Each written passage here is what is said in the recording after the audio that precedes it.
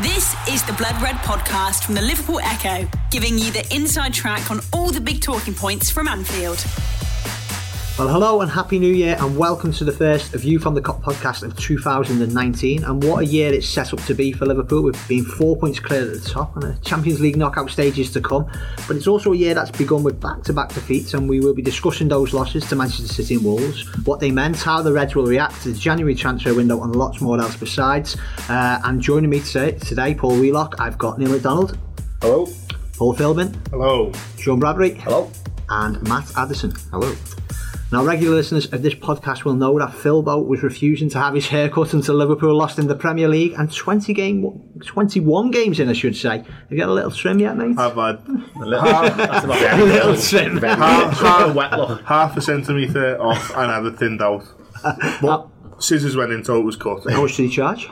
Tenner. Tenner? I think what started as a bet has turned into a lifestyle for you. Yeah. Like, it got to a point where I started to like it, so I'm like, oh, I'm keeping it now. It's our fault as well, because we never specified the terms. It should have You been just said it cut, yeah. And I won my own sweep, by the way. Yeah. We had the sweep in the office, and I said Man City away would be the first defeat of the season, so happy days. Work had paid for me to get my hair cut, and I didn't really get it cut. Happy days. And I remember, mate, on a message between us, you said that you fancied Liverpool to be 7 points clear going into that City game. That's right. You know, we definitely did say that, people. But you know, before we get on to that City game, I just think it's worth talking about it, really, because before the last View from the Cop podcast was before United, wasn't it? And if that was part of that 8-game winning run that started against Everton in the derby and ended after Arsenal. You know, in all the years you've been following Liverpool like that, just how much fun was that? Because, Matt, as you were saying, it's never been done before, a run like that in 1 month, and it's the best start in Liverpool's history in the league. It was fun, but at times it was also nerve-wracking. Like the last 20 minutes against United, for example, when it was still 1-1, and it felt like a must-win. Those moments are tense and whatnot, but when you look back at it, it was a load of fun. It wasn't just 8 wins against run-of-the-mill sides. It was 8 big wins, and all in different ways. We won in every single way possible over a period of 8 games, and in crucial games as well. So it showed a lot about the character of the team as well, more than anything. Like, you can go and win 8 on a run between like February and March when you're not playing for much, but when the pressure's on and you see a chance and you take that chance, it's different. And it was a load of fun. I absolutely loved December. It was great. Yeah, I can't think of a more impressive run of form and you know, set of wins than that. Obviously, we've had months where we've collected trophies, multiple trophies, and they're the ones you really remember. But this could be so defining for the season. And yeah, I like Philbert said, we won in so many ways, which was impressive. But I think we just, all the questions that were slightly hanging around, maybe at the end of November when we'd lost a couple of games in the Champions League, and we just drawn with Arsenal and going into the month, were all just answered emphatically. And that Salah was unbelievable. He raised his game. He really kind of got tuned into that new role up front in the middle and just kind of dragged us through it. Probably, for me, the most impressive spell that he's had for us, despite some of his magnificence last season. Just thought he was unbelievable. The guys at the back, obviously, it was just it was a relentlessness that kind of marked City's campaign last season. And you know, we've obviously had a brilliant start, but yeah, it reminded me of what they did at the beginning of last season, in how impressive it was. I think it was just a joy to be a part of it, to be honest. It was, obviously at the time there was a lot of pressure, as we mentioned before, but when you're winning, you want each game to come as quickly as possible, and to have 2 games a week and to keep, you know, members of the squad happy, to win games like that. It just shows what momentum can do, really. Neil, I remember at a podcast we did after the Champions League final, both you and Philbo said straight then back in May that Liverpool are going to win the league this season, or what would it be next season. Did what happened in December and that run just reinforce that? Do you truly believe in it now after what's gone on? Like Paul, I believed in it at the end of last season. I thought we were good enough, and we recruited really well. And even though, I mean, people forget now because we've had such a good run in December. At the start of the season, we were winning games, but people were constantly saying, "Well, we're not playing well. We're not doing really well. Yeah. When's it gonna begin?" And I think people expected us to just blow teams away. But no, I always felt that this was our best chance because everything was coming together, and everything came together last season, and we've evolved and developed since then into, you know, just a ruthless sort of winning machine now. You know, when we got the certainly in the league without the sort of massive rotation that we saw at Wolves in the cup, but we just seem to be able to turn teams over. And of course, I mean, who could ever have thought in the club's massive history that we'd come up against an opponent like City with the resources and the players and the manager? So, like we've always said, any other season we would be 7, 8, 9 points clear now, and going away. Whereas as it is, we sort of what we've done has just been enough to get us a bit of breathing room. But yeah, I think this is it. Why not? You know, let's go for it. We've got the players. The side has been improving steadily all through the season. So let's just keep going and let's win it. Was there any doubt or anything creep in after the last Thursday, after City clawed that gap back from 7 to 4? What was the feeling coming out of the ground, Paul? It was such a strange feeling because it was a free hit in a way, wasn't it? Even though you don't really want to say that, and you don't want the players going into the ground thinking that themselves. But worst case scenario, we were 4 points ahead of Manchester City, and they can no longer damage us. Like, we've just got to play every team, whereas they are playing every team and also us now because they're the ones chasing. Coming out the ground, it was the way Man City players and fans celebrated in that ground. It felt like they thought that, oh, that's it, done. These are going to crumble. I don't think that the Liverpool side has got that in them. Like, Kyle Walker was on the pitch for 5 minutes and he was on his knees. He'd won the league that night, and it was crazy. And I think everyone after that City game, I don't think I've seen any negativity around it. It was just like, we've lost, on to the next one. It wasn't as if we played bad and got hammered or whatnot. We played well against a good team at their ground and just got beat. Yeah. It was just one of those on to the next one kind of thing. Yeah, I think if there's any cause for concern, I guess it's that, like Phil was saying, there was that massive, display of emotion from the City players at the end, and it does give them something to, there's a narrative there, isn't it? They can kind of hook a bit of momentum off that and try and overhaul us in the way that we've been so impressive and relentless, and have kind of done that to them over the past couple of months. And I guess was it the first time we could see the two in the league this season? And you do worry. Obviously, you did so again against Wolves, even though we have in cup competitions. And what's happened at the back is a little bit of a worry. But it's 4 points ahead still. Like it's just perspectives needed, isn't it? If we would, every single Liverpool fan would have taken that a few months ago. We've talked in pods before about the way those two City games came in the fixture list. It was like, well, if we're with them, when was the first one? October. Yeah. If we're keeping pace with them by then, we'll be in good shape. We'll all be pleased with that. And then this one's obviously been on the horizon for a while, and everyone's kind of been keeping an eye on it. And it didn't go our way. But again, like Paul said, we matched them on virtually every single measure. It was decided on fine margins. They buried their half chances, and fair play to them. But we matched them at their place as well. And I just like to think that despite what's happened in the FA Cup as well, we can still almost take something from that game. It's not good to lose, but if you're gonna lose to City in any kind of circumstances, I don't think that's the worst way to do it, if that makes sense. Just because you can genuinely say it was an even contest. To be honest, sorry Paul, just said, to be honest, I wouldn't even worry about the Wolves defeat either. No. If you look at the team he put out, I mean, obviously disappointed about the FA Cup, sure, but any one of our rivals at the top, if you put Spurs or you put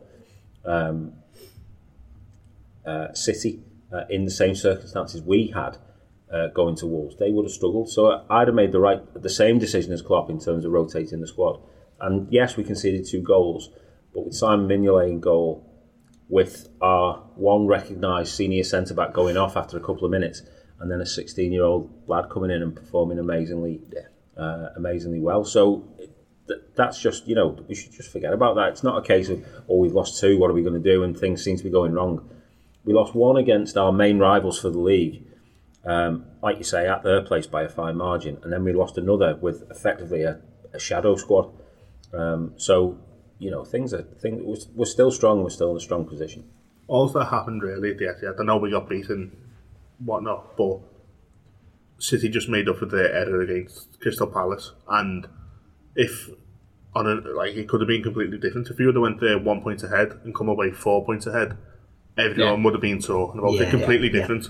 But in reality, it's 4 points no matter what. And the run of fixtures that we've got coming up in the league, as well as these breaks, it just feels like it could be watch us go now. People are like, oh, Liverpool's starting to play. Watch us go into third and fourth gear now, because it's one game a week until, well, the middle of February, I think. So it's all it's all great in my eyes. And I had a look at City's fixtures, and with the FA Cup and the League Cup, to get to the League Cup final, it's Everton. That gets cancelled, doesn't it? If they go into the fifth round, it's Manchester United. So both midweek games. Both midweek games. If we put the pressure on them going into those games, you've seen City will absolutely crack under the pressure. Yeah, I think between now and Bayern Munich, I think we've got 5 games, they've got 10, something like that anyway. So I mean, if they're playing twice as much, they've got twice as many opportunities to slip up, haven't they? Exactly, yeah. You all seem pretty calm, and rightly so. But City played like with a frenzy that night, didn't they? I thought that was a big nod to Klopp, the way the players played, but the fans as well. Like you mentioned it there before, Phil, but I've never heard the Etihad like that before. I don't think they'll celebrate a win over United as much as they celebrate that. Are they desperate for a rivalry with Liverpool, City fans? We spoke about it before the first game, aren't we? But you've not heard the end of it this last week. Well, they are, and I think the best thing for Liverpool fans to do is just let them try and do that. Like, it winds them up. I go back to the rivalry with Chelsea. Liverpool fans they took the bait, and all the songs towards Chelsea about the history and whatnot, and going to Stamford Bridge and also Chelsea at home are probably the 2 games that I hate the most, because it's like a pantomime. Oh, we'll sing about Gerrard. Oh, we'll sing about Gerrard. This and that, back and forth.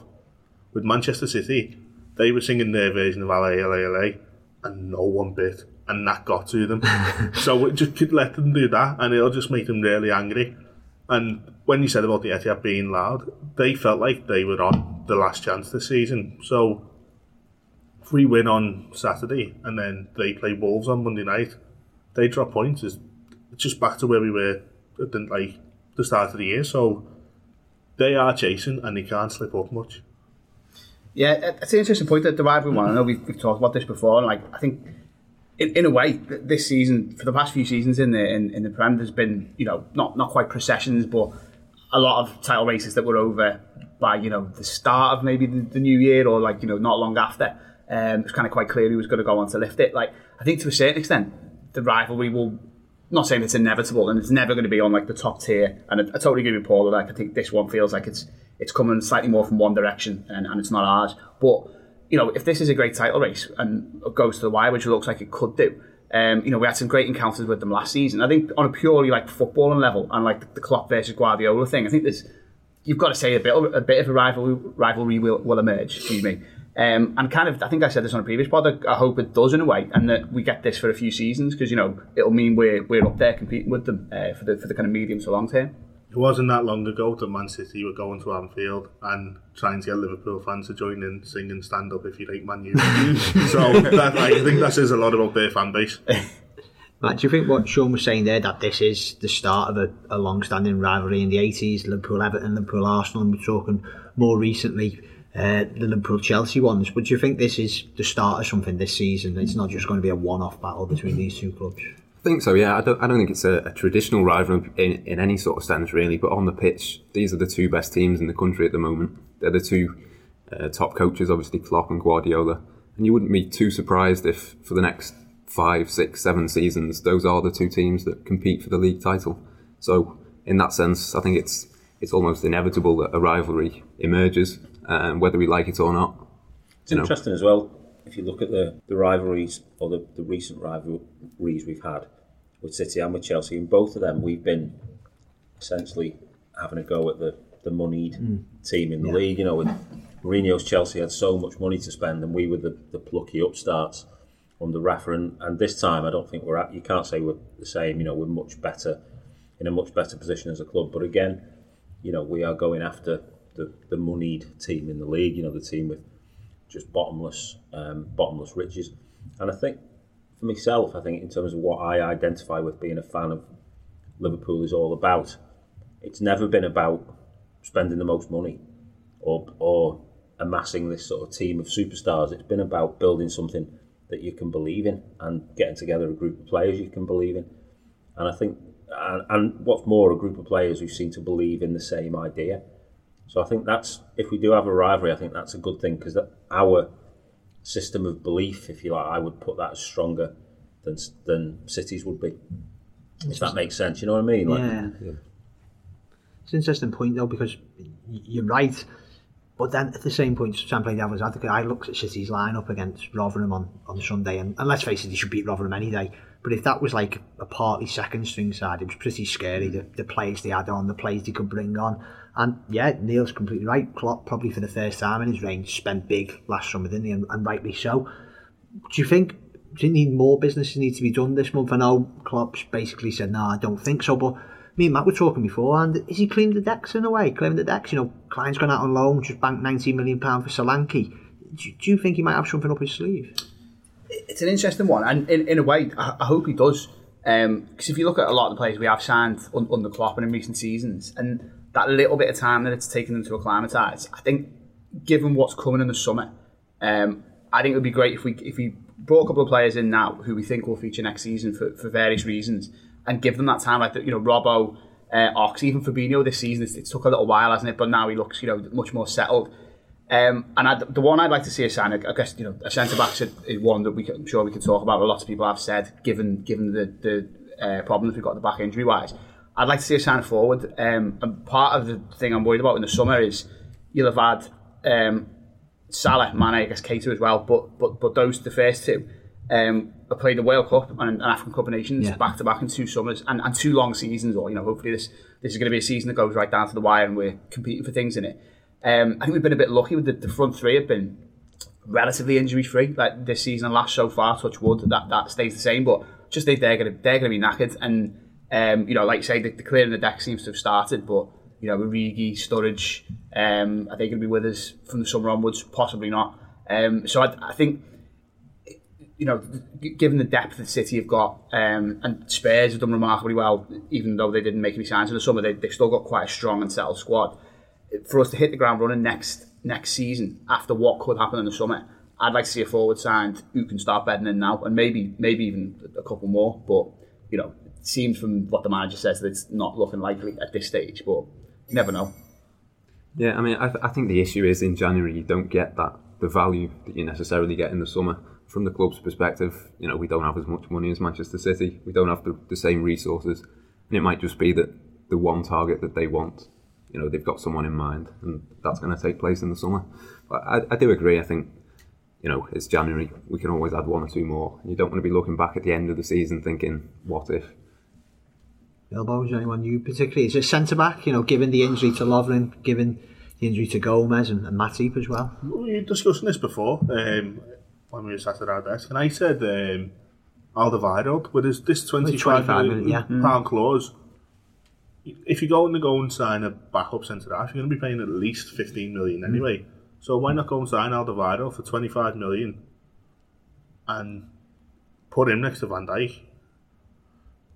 It seems ridiculous that we wouldn't really think about it, because the value's there. Yes, he's close to 30, or he is 30, but he's still got 3 years at the top level minimum to form what would be an unbelievable partnership with Van Dijk. But I was saying to Sean as well, I'd like to see us to go and sign a right back. Like, Trent's great and whatnot, but you can't rely on a 19-year-old from now till the end of the season.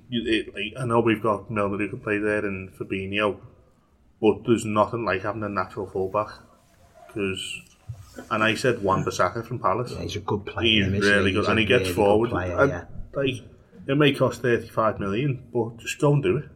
If you've got the money, go and do it. On the striker thing, it's one of those. You look at it now, the way we play.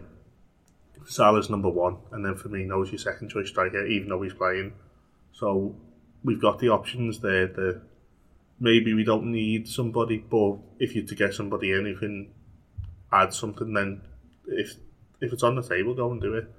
What you said then about if he's got something up his sleeve, I was just thinking back then to our recent signings, like, they have kind of come out of nowhere. Yeah. Yeah. Mourinho and Like, even the Keita one, everyone was like, we're going to... Well, summer 2017 was like, Keita. And then we just agreed a deal for the season after. But nobody saw that coming. Yeah, it's like cloak and dagger, isn't it? Yeah, well, exactly. The old way of doing it. Well, that's how it feels. And Fabinho was the same. Alisson was the same. That they've all come out of nowhere. So maybe there might be something there. And the one that was publicly out there just didn't happen with Fekir. So maybe we don't know. A couple of points from that. First is, like you said, Matt, you don't want to be looking back at the end of the season. The last couple of times we've gone for the title and gone close to the title, that's exactly what we've done, isn't it? Because we've got through January without bringing anyone in at all. And then, in both cases, we were sort of caught out a bit. I mean, under Benitez, we actually sold Robbie Keane in the January. Now, whether he thought he was a good player or not, and clearly not, he was at least another striker that you then didn't have for the second half of the season. And then under Rodgers, you know, when the time came to try and change things up against Chelsea, we had no one to deliver off the bench. A couple of other things about the squad now. I think the centre back issue. I mean, we've obviously spent big on centre back, and you don't want to sign someone who gets in Joe Gomez's way. But every year, this is the thing: we have a centre back injury crisis, and it seems like it's because Matip and Lovren cannot be trusted to stay fit. They play 4 or 5 games, and then that is it. They don't seem capable of physically of coping with the demands of coming into the squad. But it's, you know, it wasn't that long ago that we had to get Stephen Corker because we were under such pressure, and it's like the goalkeeper issue. You know, if you keep on having problems with goalkeepers, eventually you go out and you strengthen that department. And to me, it's the same with centre backs. We keep on having injury issues around our centre backs. So we need to sign a centre back who doesn't get injured. You know, now Van Dijk, touch wood, has been that so far, but he can't carry it on his own. On the centre half issue with Matip and Lovren, when we were coming over from Wolves tonight, somebody tweeted something along the lines of Lovren in his Liverpool career has only played 6 consecutive games 3 times. Wolves was the first time he played his 7th consecutive game, and he lasted about 90 seconds. Which, how long has he been here? 4 years or what? Something for the that, centre back, that is just remarkable. It's crazy. So there's obviously an issue there that we just need the centre half that can stay fit. Like Matip is another one. With Gomez, he's had a few injuries, but they're like injuries that he can't do anything about. Like he's broke a leg. What was the other one he got? A bad knee injury or something, wasn't it? Like it was a fractured thing this time. Wasn't it? Fractured foot. They're things that you like. It happens, kind of thing. But with Matip and Lovren, I don't know. It seems like every 6 weeks or so they're going to have a knock, and he comes out of nowhere. Like you're expecting to see Lovren in the lineup, and then next minute, there's Matip, and he's like. It's like it's a muscle sprain or it's something like that, and even like last season. You know, in this game at Brighton, when we played 3 at the back, and it was Can and Wijnaldum as the other 2 centre-backs. It's ridiculous, really, that this is still... So I think we could definitely strengthen there. I think there's an argument that we would still... I mean, I'd love to see us get like a proper midfield playmaker. There's an argument that we thought we were getting that in the summer, and Keita hasn't delivered as yet. But a real sort of pass master, I'd love us to see. And the striker thing... I always thought that's a tough sell because we've got very much a first choice 3, haven't we? You know, in terms of if you're a player and you're thinking, should I go to Liverpool? The second thing you think is, well, I've got to get past, you know, Mane, Salah, and Firmino, which is a tough task. You know, whether you're buying someone who's a proven performer or whether you're looking for a young player who might develop. But your point, Sean, about the African Cup of Nations, I think, if anything, makes that recruitment sell a little bit easier. Because it stands to... There's no way they can... You know, at the start of this season, I think certainly Firmino and Salah seem to have a hangover from the World Cup. And you could say possibly the same, you know, in terms of there might be a similar one for Salah and Mane from the African Cup of Nations. So if you're saying to someone, come and play for Liverpool, you can definitely say to them, you'll get your chance. You know, the first 10 games of the season, you're going to be playing more often than not because they will still be recuperating. So if anything, I think that perhaps makes the sell easier. Definitely. And I suppose, Klopp's always said, hasn't he, that, and I guess sort of the piecemeal recruitment we've seen over previous seasons, he's happy to wait for top targets, or he has been at least. And he's always been quite clear that he only wants a squad that he can manage and players he can keep happy. But I don't know, could he change his principles a little bit this time? Because I think, like a couple of the lads have said, we're here, we're in a position where we could win the league in January. I think it would give the fans a lift as well, just a shining, especially if it was a centre back. I think it would just allay fears a little bit, which could be quite big for us. So anything that would build a little bit of momentum and help us for a few months. And I guess if we sign someone now and won silverware, every person connected to the club, you'd like to think, would be happy to deal with that problem in the summer. If we've got one extra man in the summer, worry about it then as winners of something, rather than maybe going without and not winning something. The Blood Red Podcast from the Liverpool Echo. The Blood Red Podcast from the Liverpool Echo. Interesting point. So basically saying Liverpool looking for a Ronnie Rosenthal. Came in, did the business, didn't he, at the back end of that last title winning season. But we speak on strikers, and you brought it up there, Sean. We'll talk about a new striker coming in. Are you guys changing your opinion on Sturridge? Because I remember when we were doing podcasts at the start of the season, he was revitalised, he was scoring goals, he's obviously out of contact in the summer, and a lot of people say, is it time to just start opening talks? But I thought on Monday night against Wolves, he just didn't look like he was there. No, he didn't. That's right. The thing with Daniel Sturridge is, and I think every Liverpool fan will relate to this, you'd always feel like he's going to score an important goal from somewhere, and he has done that this season. And when you're going for a title, it's got to be his last season at Liverpool, but I would not think about getting rid of him now, because there will be a moment when we need a goal this season, and if Daniel Sturridge knows that he's coming onto the pitch to score a big goal, he probably will score it. There's that arrogance about him that he loves scoring big goals. So I'll keep him for now, and then in the summer say, nice one for everything, see you later kind of thing. Mm-hmm.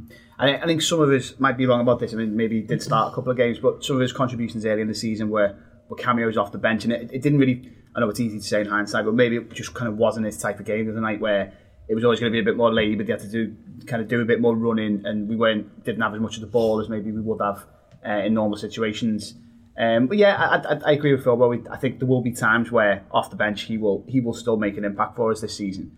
And I think the other night, whilst he didn't cover himself in goal, he didn't have a great game.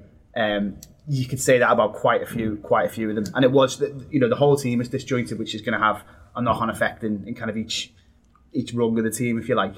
So I think it's he'll still prove himself useful for us this season. But again, like Phil said, would not be surprised whatsoever if he did go in the summer.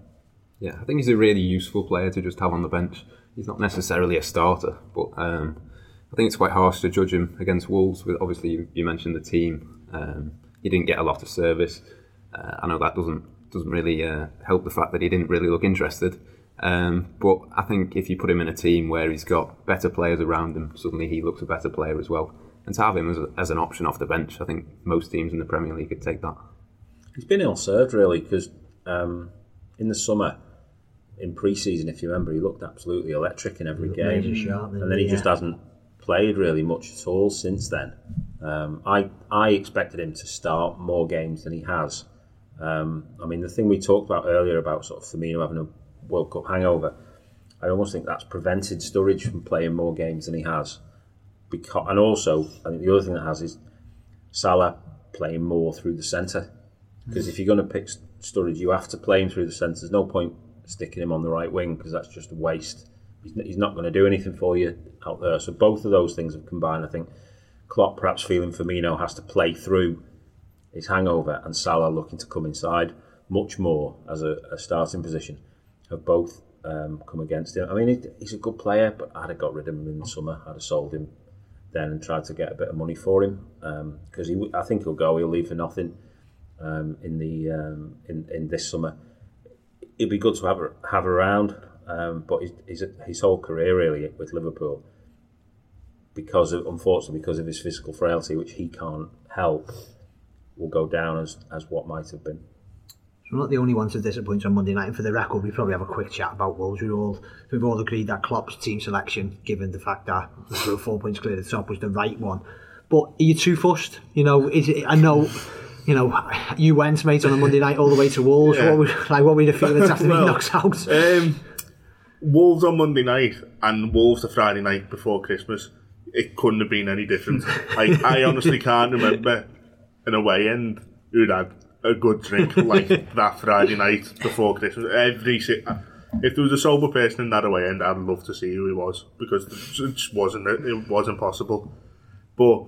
And it was like the celebrations were great and that for the league game, but for the cup game, people have been moaning on Twitter about it, going, if you didn't want to win, why you bother going? I don't think people wanted to lose the game. I went with the mentality of just don't draw. Just don't, no replay, please. If we go out, we go out. If we win, great. You could end up in Newport at home in the next round, and then the draw opens up for you, and then it's a great chance of winning something. So, obviously you go to a match wanting to win, but when we lost, it was like right on to Brighton kind of thing. It was nice to see these like lads who you hear about it getting the opportunity to prove why there's this fuss about them, and yeah, it was one of them. That's all I can say really. I wasn't too disheartened about it. No, I mean, I totally agree. I mean, it was the lowest priority at the start of the season, so you're not going to change your mind on that now, are you? Not least given the position we're in the league. So having gone out, if we'd have gone through, fine, but I'm not really too bothered. It gives us an extra rest, gives the players an extra chance to prepare for the Champions League, possibly go away for a warm winter training break. So some of Klopp's best wins as Liverpool manager have come when we've had a break and he's took the team away somewhere, and he's had time with the staff to like focus completely on one game, and he's going to get that opportunity twice now. Yeah, the end of this month and some point in February, so it could help.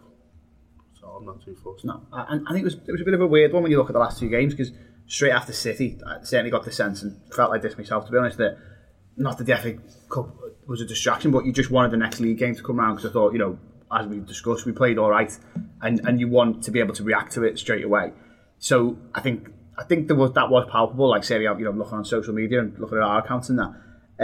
But then, strangely, despite the fact that everyone was just like, I'd love it to be Brighton now, then there was kind of like, you know, a mega fume when it didn't go right at Wolves, which is bizarre. But I totally agree with Paul. And I think as well, like, whilst also a frustration is that the habit of the past few seasons has been disappointment and underperformance in the FA Cup. It's not like, whilst we haven't won anything, we've obviously got to say, under Klopp so far, we've been to finals in every other cup competition, and you know, I just think it's been a bit unlucky at him in the FA Cup so far. It's not like a thing that he's disrespected the competition or anything. I think the team selection was right. It was fair. We've already mentioned Lovren. I mean, as well as the young lad did when he came on. I mean, how unlucky is that? You know, you've lost. Yeah.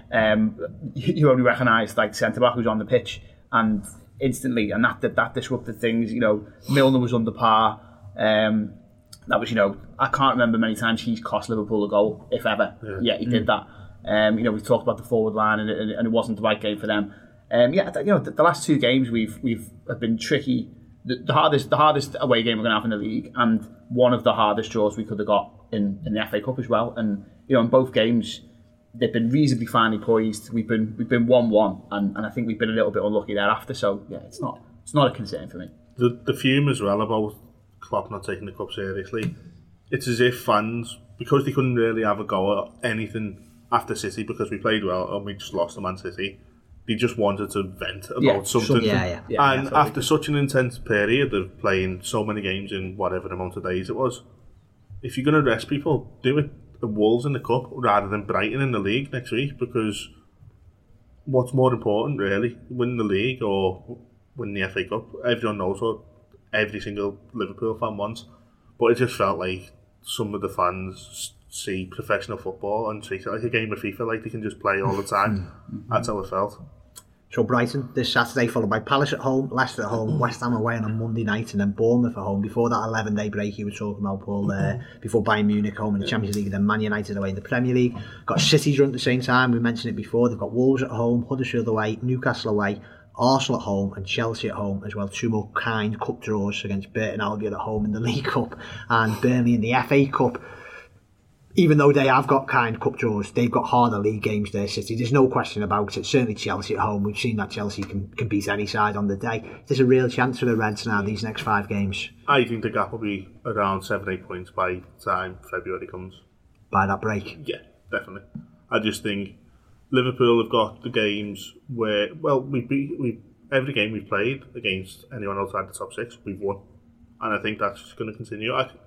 When you're watching Liverpool against these sides, it's as if after 10 minutes it seems like, oh, why are we even here? You just know that we're going to start playing and start scoring eventually. So on paper it should be 5 on the bounce. Whether it is or not, we'll see. But the 1 game a week thing is massive. And I know City have got favourable cup draws, but they've still got cup games. They have to prepare for that. They could play a similar side again. Who did they get in the cup? Burnley. Burnley at home, yeah. If they go and play like De Bruyne, Aguero and that, one of them pulls a hamstring, that's not good, is it? But yeah, we'll see. I can see the gap being around 7 points by the time we have that break before Bayern Munich. At least 7.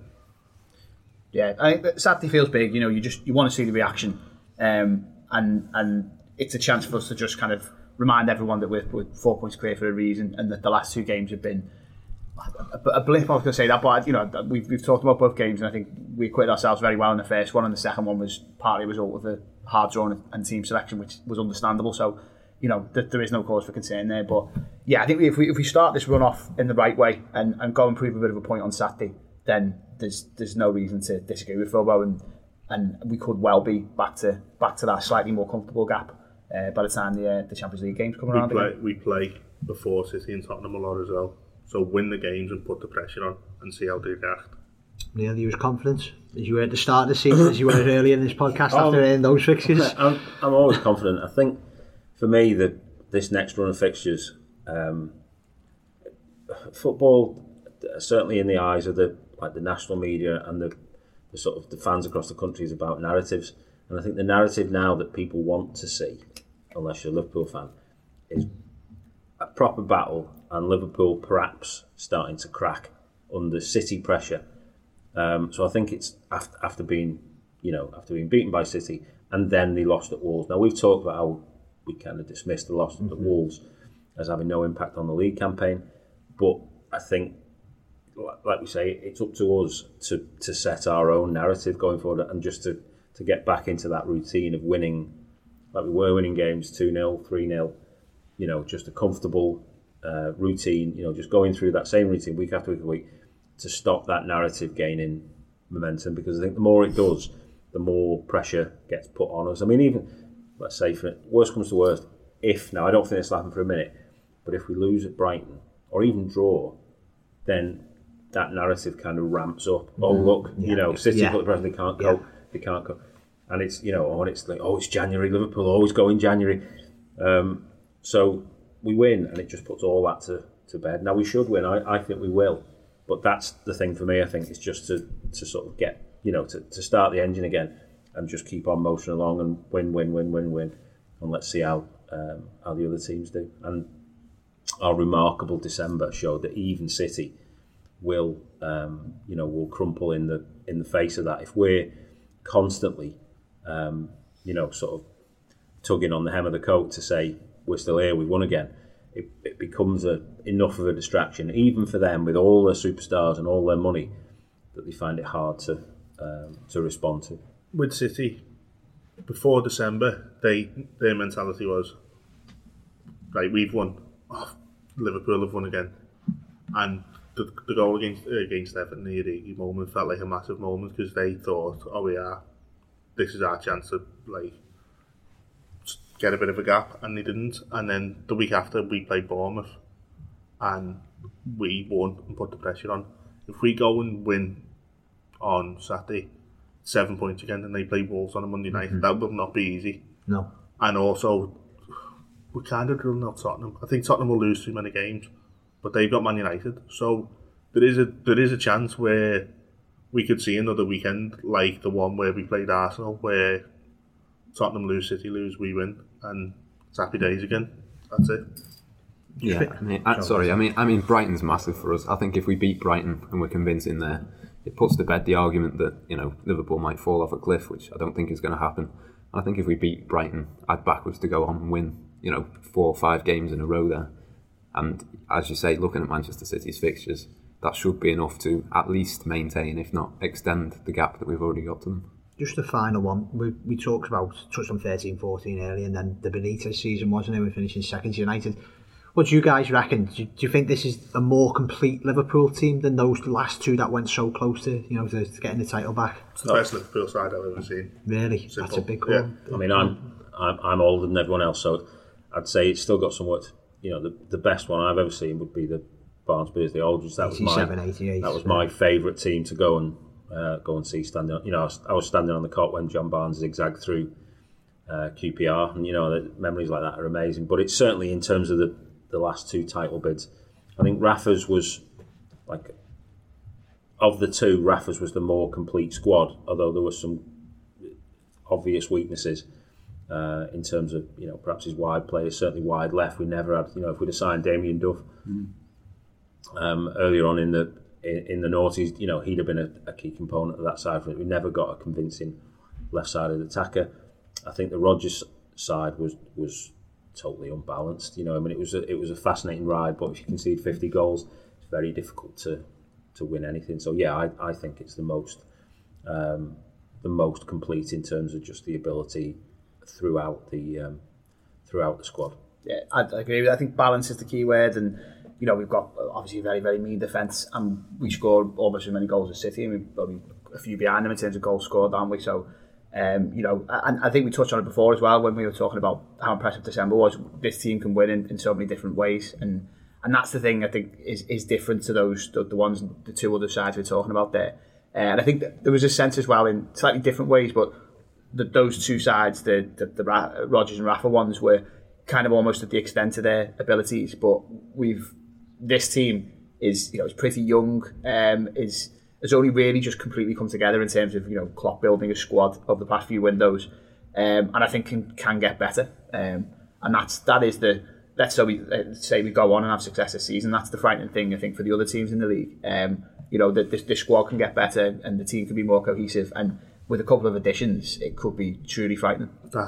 On what you've just said about if we go and get success this season, I think why so many people do not want Liverpool to win the league is they fear what could follow next. Yeah, and it being like, oh, this is just like the 80s all over again. Well, all the old players say, if you ever interview an old player, they always say the first one's the hardest. And like, I know footballers can speak in cliches a lot of the time, but they all say it. So are you confident, Matt, that the first one could be coming? Yeah, definitely. I mean, we've got no obvious weaknesses at the moment. Certainly, in my lifetime, left back's always been a problem, and now we've got the best left back in the country, one of the best in the world. Klopp's done fantastically well. Michael Edwards as well. You've got to give him loads and loads of credit for building the rounded squad. And you know, up to now, we've seen no signs that we're going to stop winning games and keep winning games, maintain that buffer for as long as we can. And you know, there comes a point, sort of March, April time, where that gap is going to be, I think, at least the 4 points it is now. And then I think all 4 of us have said before, we believe in it. Suddenly, the rest of the country might have to start believing too. On that suitably upbeat note, we'll finish today's podcast. We'll be back probably after looking at the fixtures after the Brighton and Palace games, and then seeing if Klopp and Mr. Edwards, like you mentioned there, has done any secret transfer business again. Lads, thanks very much for joining us. Cheers. Cheers. All the best. You've been listening to the Blood Red Podcast from the Liverpool Echo.